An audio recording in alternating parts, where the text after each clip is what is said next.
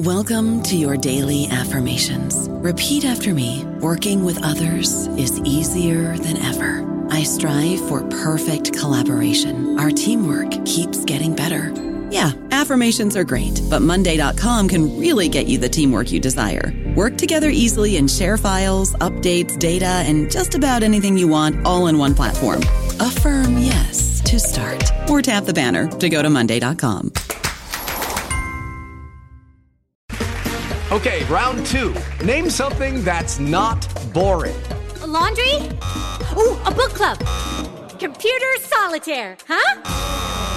Ah, sorry, we were looking for Chumba Casino.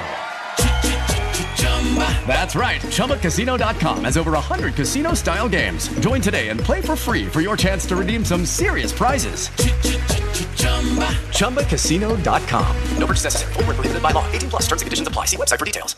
Hello, everybody. This is Marshall Poe. I'm the editor of the New Books Network, and I'd like to tell you that we have a new and improved website. It has two new features that we think you'll love. One of them is a vastly improved search engine, so that when you type in keywords, you'll get a bunch of episodes really quick. The other is the ability to create a listener account, and in that listener account, you can save episodes for later listening, so you can create a kind of listening list. We think these features are neat, and we think you'll enjoy them. Please visit the site today.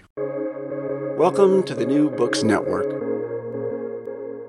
Most people in developed countries think inequality is increasing, and most would also agree that in terms of the global poor, the last 20 years have seen vast improvements, with hundreds of millions living much better lives than their parents. These are some of the themes that have been addressed by Professor Mike Savage in his book, The Return of Inequality, Social Change and the Weight of the Past. So welcome to you. Nice to talk to you. And do you think it's right that in Western countries anyway, more and more attention is being paid to inequality? Yes, over the last 10 years, I think inequality has emerged as one of the major themes. And much of my book is trying to explore the argument that we know climate change is in a state of crisis. Inequality, I think, is the second major systemic crisis the globe faces. But we currently don't see inequality in the same way as we see climate change. And so kind of trying to think through how we address that and how we make our understanding of inequality systemic and reflect upon the challenges it poses to contemporary societies. And in terms of your analysis of when it became such a big crisis, as you put it, then if you give us the post-war period, when do you think things change from a progress towards greater equality to a movement towards greater inequality? Well, obviously it varies between different parts of the world and different countries, but in the rich world, most rich countries in Europe, North America, Australasia and such like, I mean, they during the 1970s in particular, had reached fairly low levels of inequality in historical perspective, often due to high taxation rates and a promise and a commitment to the welfare state. And then really since that period in the richer world, certainly we've seen a big increases of inequality. It is variable. So the US has seen a big rise of inequality. UK has, less marked in some European nations.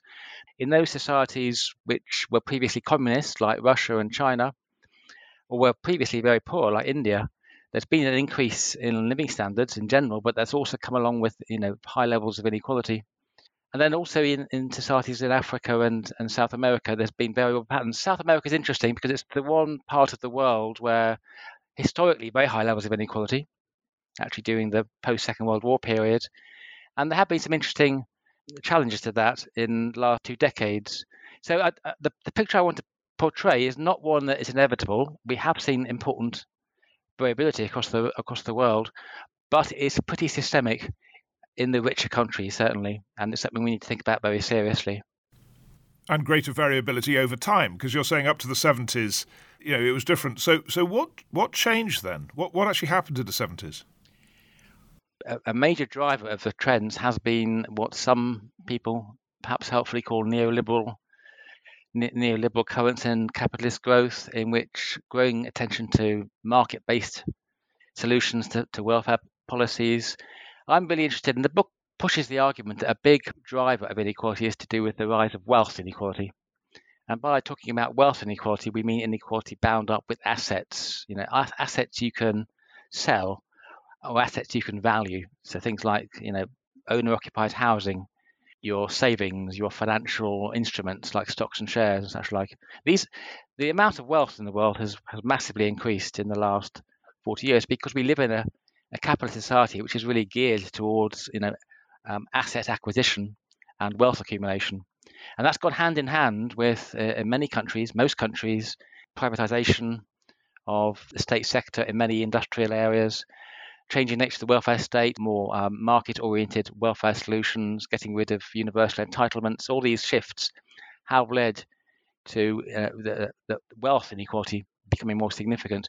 And this may sound, a sort of a particular, quite specific shift in the nature of inequality. But for me, wealth inequality is really, really important because income inequality, that is to say inequality between people who get paid a lot and get paid much less, has also gone up in many countries. But you can justify income inequality in terms of notions of meritocracy or human capital. Some people who are doing more difficult jobs or have got more training, you can justify them having higher salaries. Now, you may want to say, well, it doesn't justify the extent of the pay differential, but nonetheless, there's an argument there saying there's a liberal principle that there should be some link between the nature of your job and your skill level and how much you get paid. When it comes to wealth inequality, that is to say inequality bound up with asset acquisition, it's difficult to use those liberal justifications because much wealth inequality is unearned. Much of it is inherited from parents and from family members. Much of it is to do with rent. If you're renting out houses, then you're drawing upon income which just testifies to your ownership of property. So as we're moving to a society in which wealth inequality is a really, really significant thing, it's creating a class of people who can rely upon these assets, which, to be frank, don't necessarily demonstrate great enterprise or skill or merit from them, versus many, many people who don't have access to those wealth assets, but they're also experiencing a less security than they would have done in the past. So it is leading to forms of polarization, which are having quite serious structural effects in dividing people into different camps. And so what I try and do in the book is I try and draw the links between those structural changes to do with the rise of wealth inequality and what's happening in the world of politics and also in people's sense of identity.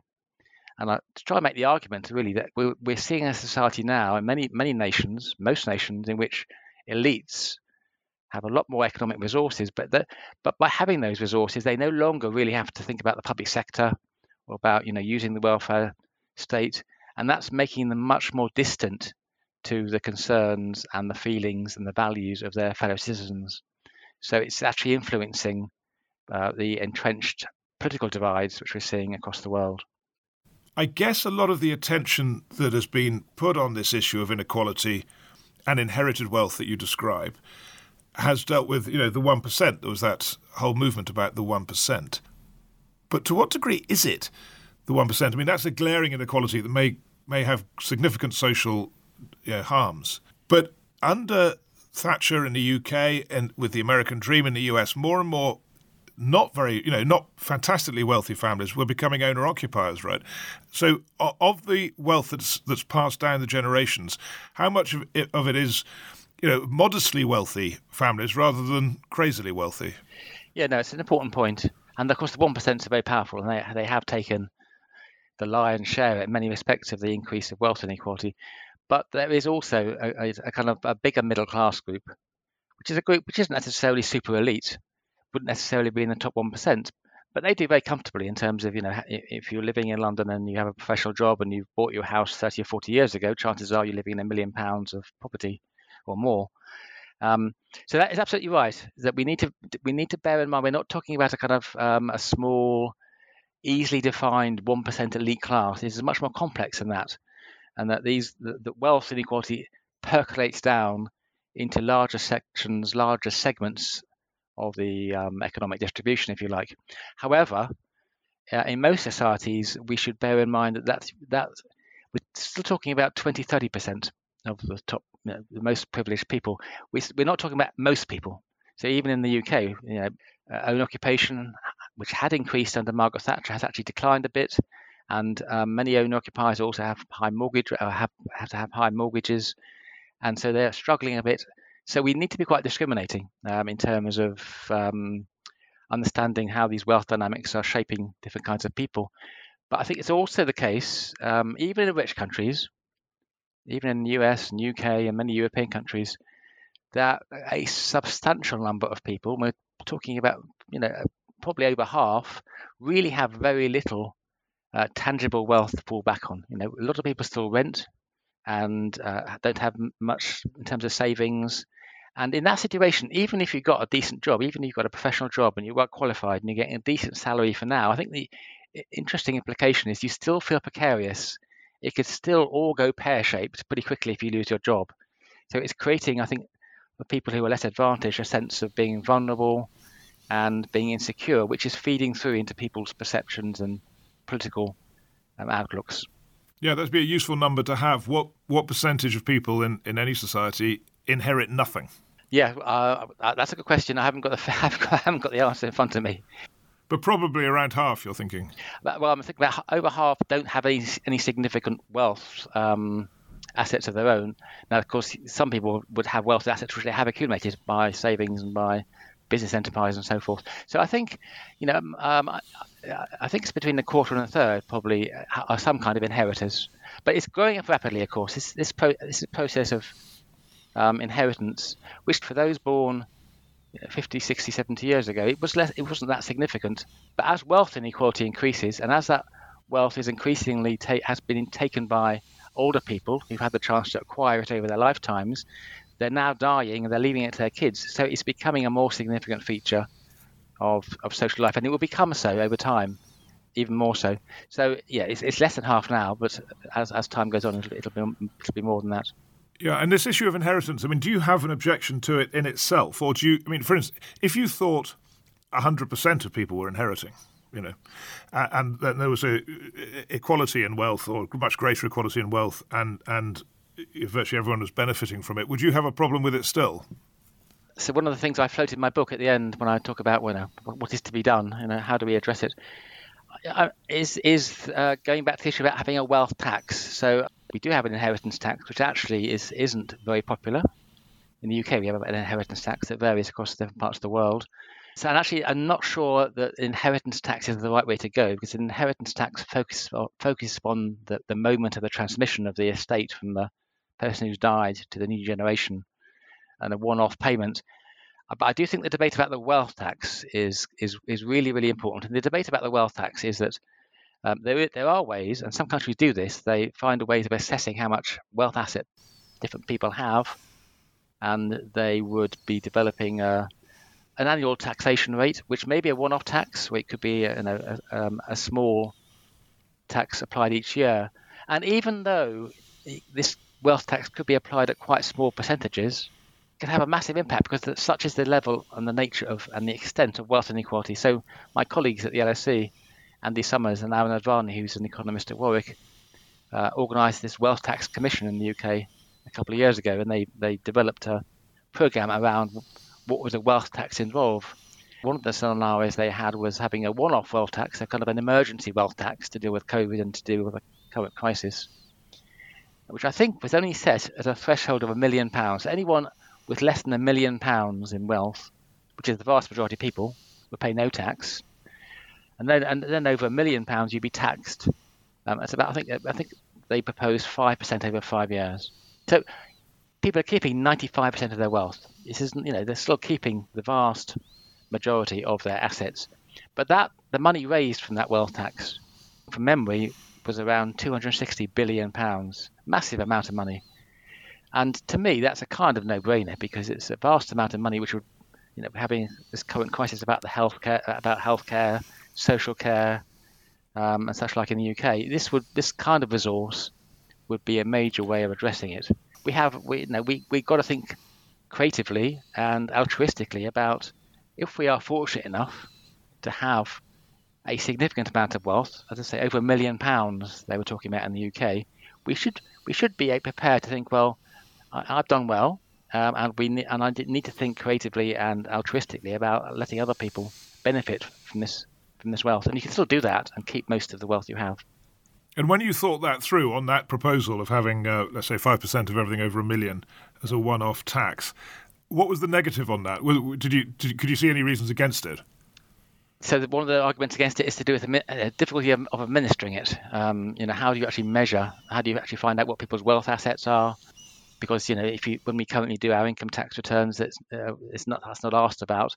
I think that's not that difficult. It's not that difficult to value people's houses and find ways of getting people to give an account of how much they have in the way of stocks and shares and things. So that's kind of manageable. It's an argument about some people are wealth or asset rich but cash poor. That's one of the arguments, which is to do with, you can imagine people who perhaps have retired and they're living in a big house which they own, could be worth $1 million or even more than that, but they don't necessarily have a lot of income coming in. That can be dealt with though simply by making allowances. So if that is the case, that people don't actually have much cash, you can defer paying the wealth tax. And certainly one of the issues in many countries, including the UK, is that for many better off people, a major part of their wealth is to do with their pension funds. But if you're not near retirement age, you can't easily pay 1% of that or 5% of that in a payment in any 1 year. But again, that can be deferred to retirement. So if there's a will to tackle these things, I think all the administrative issues can be dealt with. Now then, would you say, I think it's one of the points in your book, that let's say up to the 70s, most of the focus of public policy in the West again was on the poor and the potential benefits of welfare state arrangements. And then that since then, there's been a much tighter focus on the rich. Do you think that's right? Yeah, look, I think the focus of social policy in most countries and indeed globally has been to lift people out of poverty. And obviously poverty is defined in different ways in different countries, and it's increasing emphasis since we've seen the Sustainable Development Goals, the Millennium Development Goals, to think about global poverty levels. And they've been very impressive, on the face of it, incredibly impressive shifts in the number of people who are in absolute poverty across the world. So, major improvements in Asia and parts of Africa, parts of South America. In a way, I think the focus has shifted from raising poverty. And I think we still tend to live with the notion that if we can only lift the living standards of people who are in the most underprivileged positions, then we're getting better. And of course, that is absolutely true. I mean, and I'm very supportive of the idea we need to keep thinking about how to improve people's lives who are in situations of poverty, however we define that. But what I'm also want to really bring the focus on is to say, but we need to recognize that the rich also need to be the subject of analysis. Why should we be concerned with the rich? It's not just to do with that. It's not to do with envy, really, or saying, resentment. We want to take away your resources because it's not fair that you got them and we haven't got them. I don't think it's about that, really.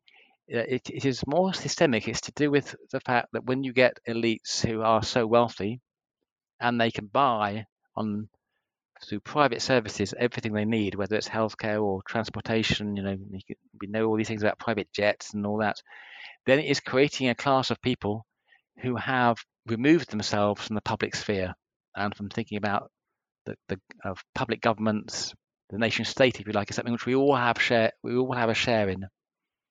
The late Sir John Hills, who I used to collaborate with at the LSE before his sad premature death, and he said, 15, 20 years ago, you looked at the UK welfare state, which remains impressive for all the problems, and he was saying that and there's a discourse that in a sense this is payment to help poor people get by.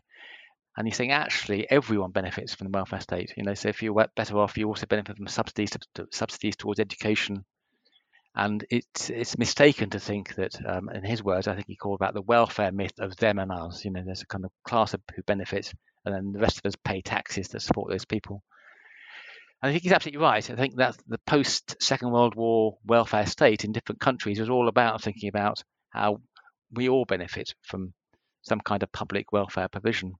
But I think there is a challenge that I'm not convinced these days that is so straightforwardly the case. I think that in many countries you're finding elites who are now pretty distant from the welfare state. An example of this, much discussed example, which I talk about a little bit about, is the composition of representatives of parliament, MPs in the UK context. But the same is true in the US or many countries. if you go back 50, 60 years and looked at the kinds of people who became members of Parliament in Britain, you would have found a reasonable representation of manual workers, mostly in the Labour Party, who got into Parliament through a trade union route. If you look at the kind of people who are MPs, Labour, Conservative, whatever political party, actually, they are now predominantly come from middle-class, privileged backgrounds. They don't come from people with historically poor backgrounds. And you're therefore getting much more of a kind of self-selecting small group of people who never really experienced difficulty and had to think about how they get by.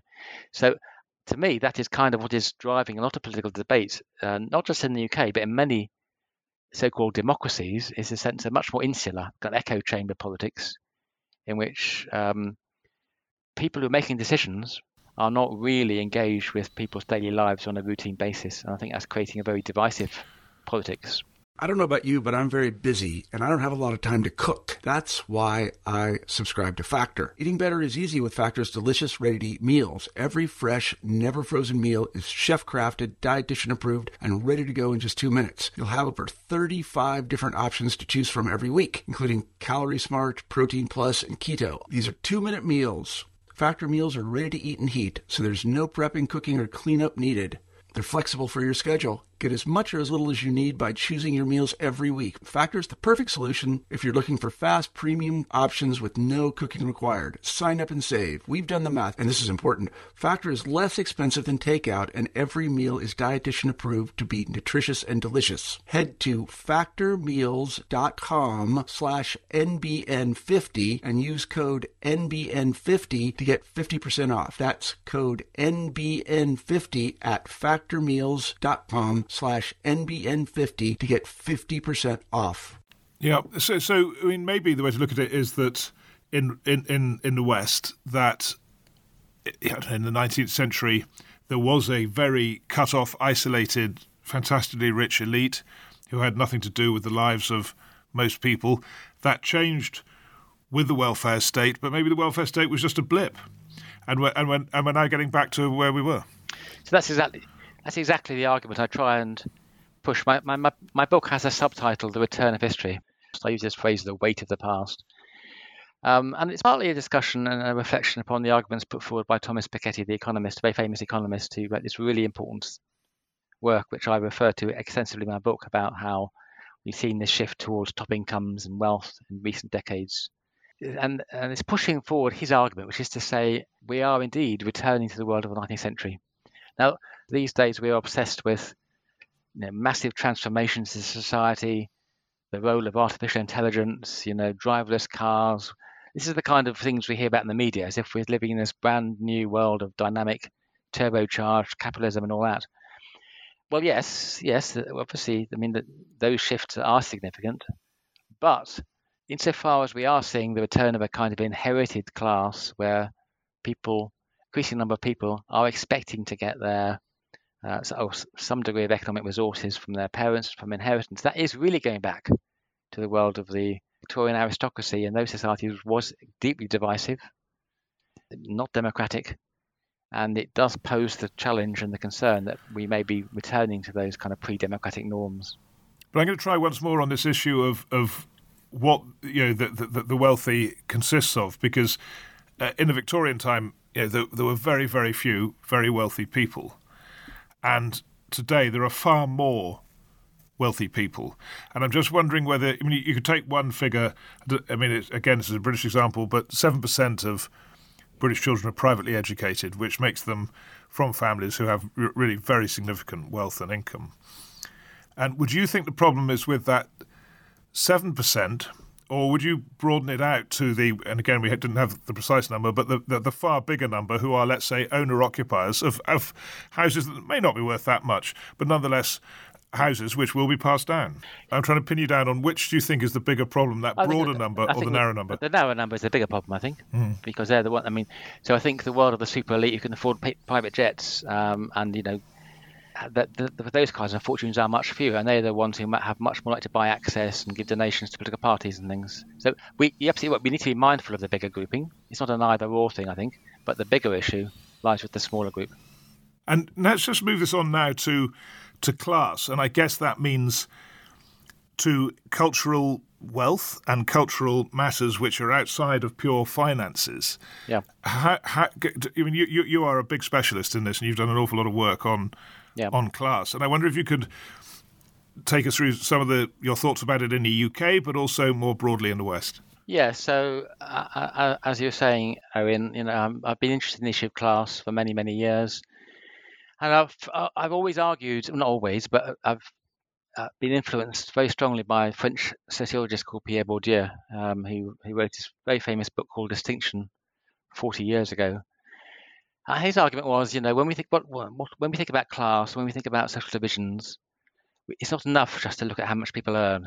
It's not just an economic matter. It is an economic matter, to be sure, but there's more to it than that. So he's interested in what he calls cultural capital, cultural hierarchies, the way in which certain kinds of education lead on to certain kinds of middle class values and entitled values.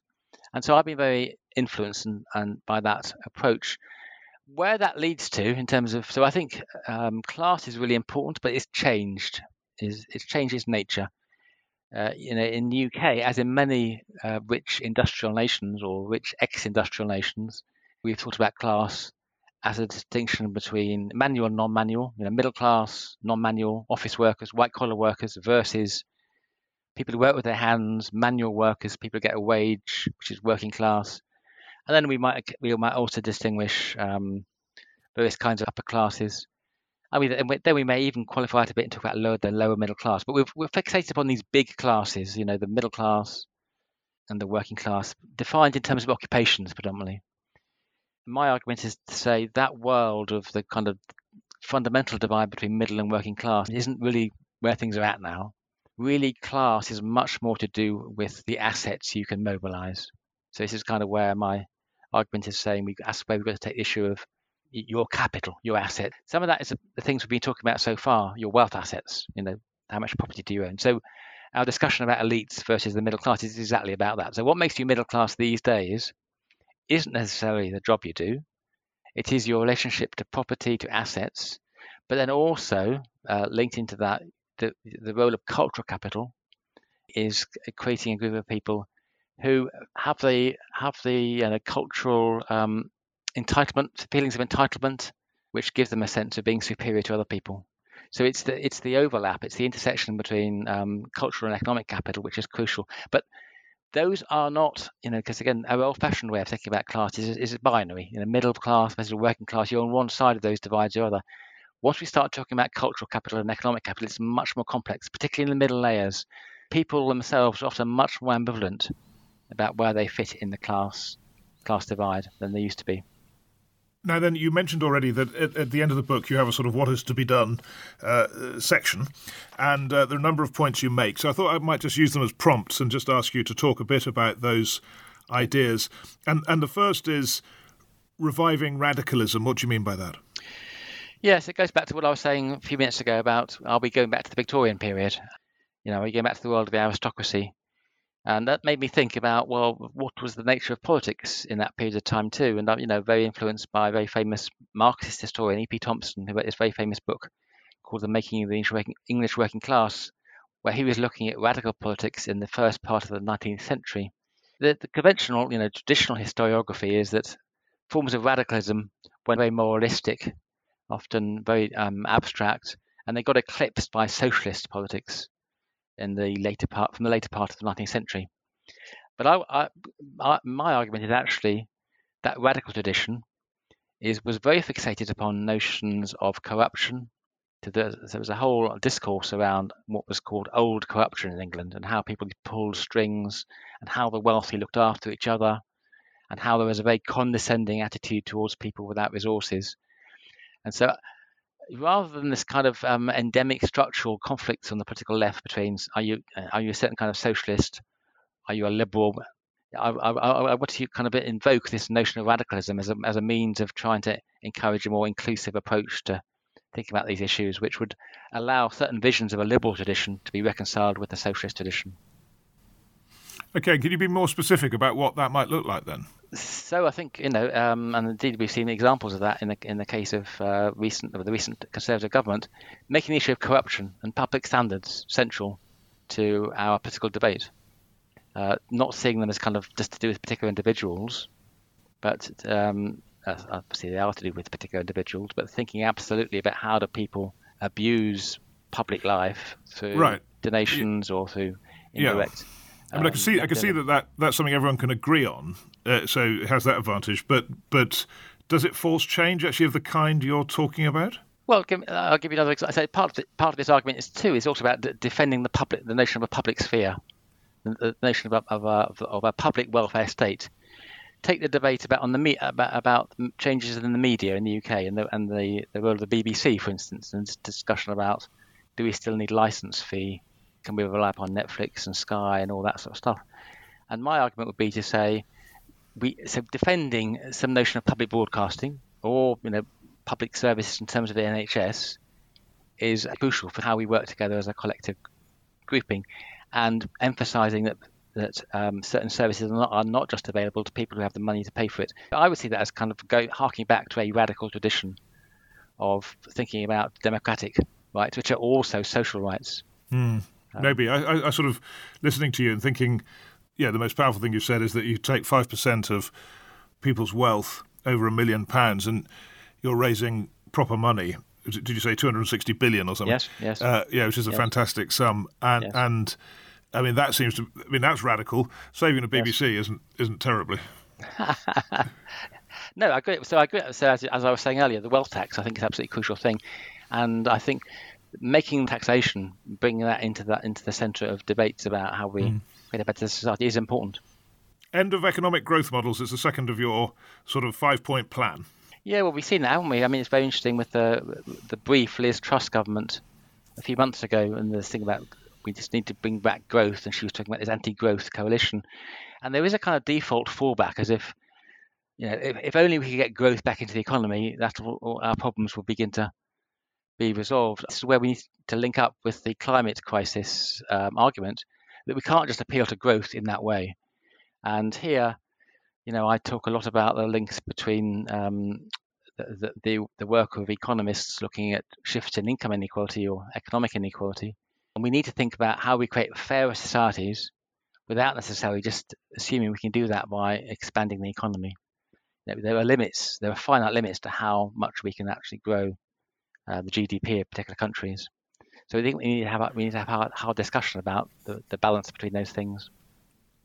Holding capital to account? Well, that goes back to the issue about the wealth tax, I think, and about the idea that we have an economy very much oriented around shareholder value, and the acquisition of wealth is almost an end in itself.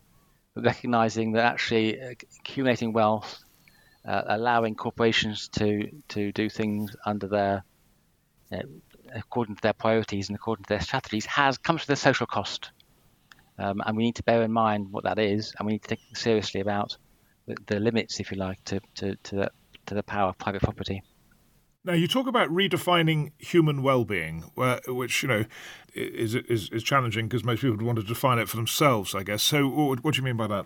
It's trying to contest these economic notions of well-being in terms of income levels and those sorts of metrics. Is saying we need to have a bigger debate about what humans need and want in their lives. Here I'm in debate with the economist Amartya Sen, who has this famous, what he calls capabilities approach towards development.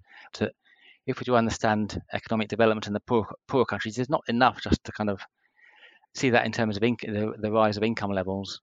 We need to think too about people's own goals, people's values. And I kind of want to bring in questions about cultural fulfillment. What does it mean to lead a fulfilled life? You said, people will define these things for themselves, but I think to see it as a kind of set of private tastes is missing out on the need for kind of conversations about, what activities are better than others. And I think that needs a bit more thinking through. No, not really arguing that. I'm just saying that most people, rich or poor, would say that the most important thing is to have some more money. Well, that's what that is kind of what I'm contesting, because I'm not sure it is necessary. Yeah. I'm not sure you're right. Okay, well, let's leave that. And so now there's a very interesting thought you've got at the end about the connection to all this and nationalism. Yes. So can you just tell us what you're thinking about that? Yeah, so I have this argument about we need to think about certain kinds of national projects, and I use this term sustainable nationalism as a goal for us to think about. And the argument here is that often people who are said to be nationalist are sometimes seen on the political left as being on the political right, and defending, forms of xenophobia and jingoism. And I want to try and say, well, actually, if you think about many of the most progressive nations, and going back to our discussion about societies after the Second World War, many of them were committed very strongly to a project of nation building, if you like. And so rather than writing off people who are nationalists as kind of on the political right, we should be thinking about what is the space to claim a form of popular nationalism, which is not necessarily tied up with projects of national militarism or xenophobia, and recognizes that nations need to live as a kind of community of nations, if you like, but also tries to think seriously about what does it mean to be living in a nation together. Here, many of the best examples do come from smaller nations. The obvious example are the Scandinavian nations, very small, only a few million people living in them. Norway, very, very lucky, very privileged, has earned huge money from its oil industry, which is put into a sovereign wealth fund. And the notion of that sovereign wealth fund means you can begin to have a collective discussion about how can we use that resource for the good. So I'm trying to. This is an argument with kind of certain voices on the left and saying, let's not write off nationalism as such. Let's think about forms of nationalism which excite people, which make people feel that they want to be included in a kind of national society. Yeah, but what about the counter argument that the way to generate wealth over history has been to trade? That is a massive generator of income and wealth. And the European Union is the most successful project in this, with peace and prosperity for its people, and that when you go down the nationalist road, you blow that apart. Yes, that's exactly where I think distinguishing something called sustainable nationalism is really important. I don't see the European Union as superseding nations. I think what has happened within the European Union is exactly different kind of national cultures and national states thinking about how do we work together collectively. As you say, trade and the ease of trade is often a key part of that. So, I think forms of interstate, international collaboration are exactly in line with what I'm trying to argue for in terms of sustainable nationalism. Just finally, looking to the future, as we tend to in the last question, I'm afraid, only in these interviews. I'm just thinking that you've sort of outlined the problem, and particularly with that wealth tax idea, it's very striking. And you're saying there's a solution amongst others, but I can't see any prospect whatsoever of that happening. I mean, and I take the point. Politics changes. Who knows? Things change fast. Trump showed that, but it just seems unimaginable that the elite in the West would give up that kind of wealth, and that they've got the power not to do it. Yeah, I think that if you look at what's the political debate in many countries, the wealth tax is being discussed more than it has been in the past. So it has been discussed in recent US elections. The discussion in the UK, it certainly hasn't been taken up by the Labour Party as such, but it is being discussed much more. And I think we have to do more political work. But I think just to say it's never going to happen, forget it, isn't the right approach. We've got to think we need to address the challenge of inequality. The wealth tax isn't the only thing we can do, but it will deliver the kind of degree of shift in resources which we do need to tackle the whole issues about welfare, the welfare state. So we got to try and grasp it and see how far we can get with it. And we shouldn't also forget, this when you say the elite will try and resist it, well, they will do, but I think actually, but they are small in number. I think the more challenging group to try and win over are the kind of more middle class groups and people who aspire to middle class status and owning their homes. You might be thinking, well, we may be wealthy one day. We don't want to lose our wealth.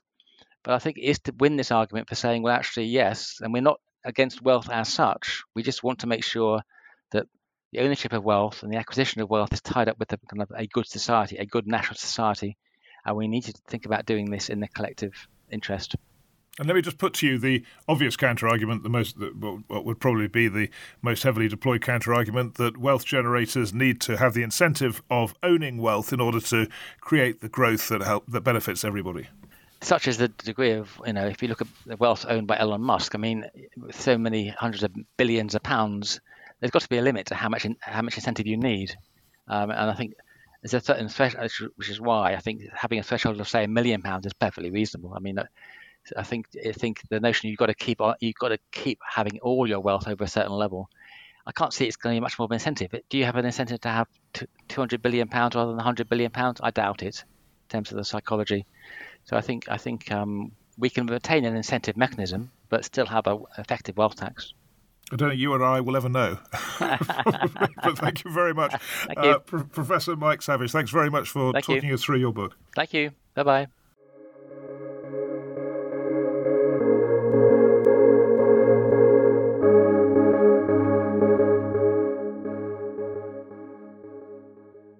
Judy was boring. Hello. Then Judy discovered ChumbaCasino.com. It's my little escape. Now Judy's the life of the party. Oh, baby, mama's bringing home the bacon. Whoa, take it easy, Judy. The Chumba life is for everybody. So go to ChumbaCasino.com and play over 100 casino-style games. Join today and play for free for your chance to redeem some serious prizes. ChumbaCasino.com. No purchase necessary. Void where prohibited by law. 18+ terms and conditions apply. See website for details.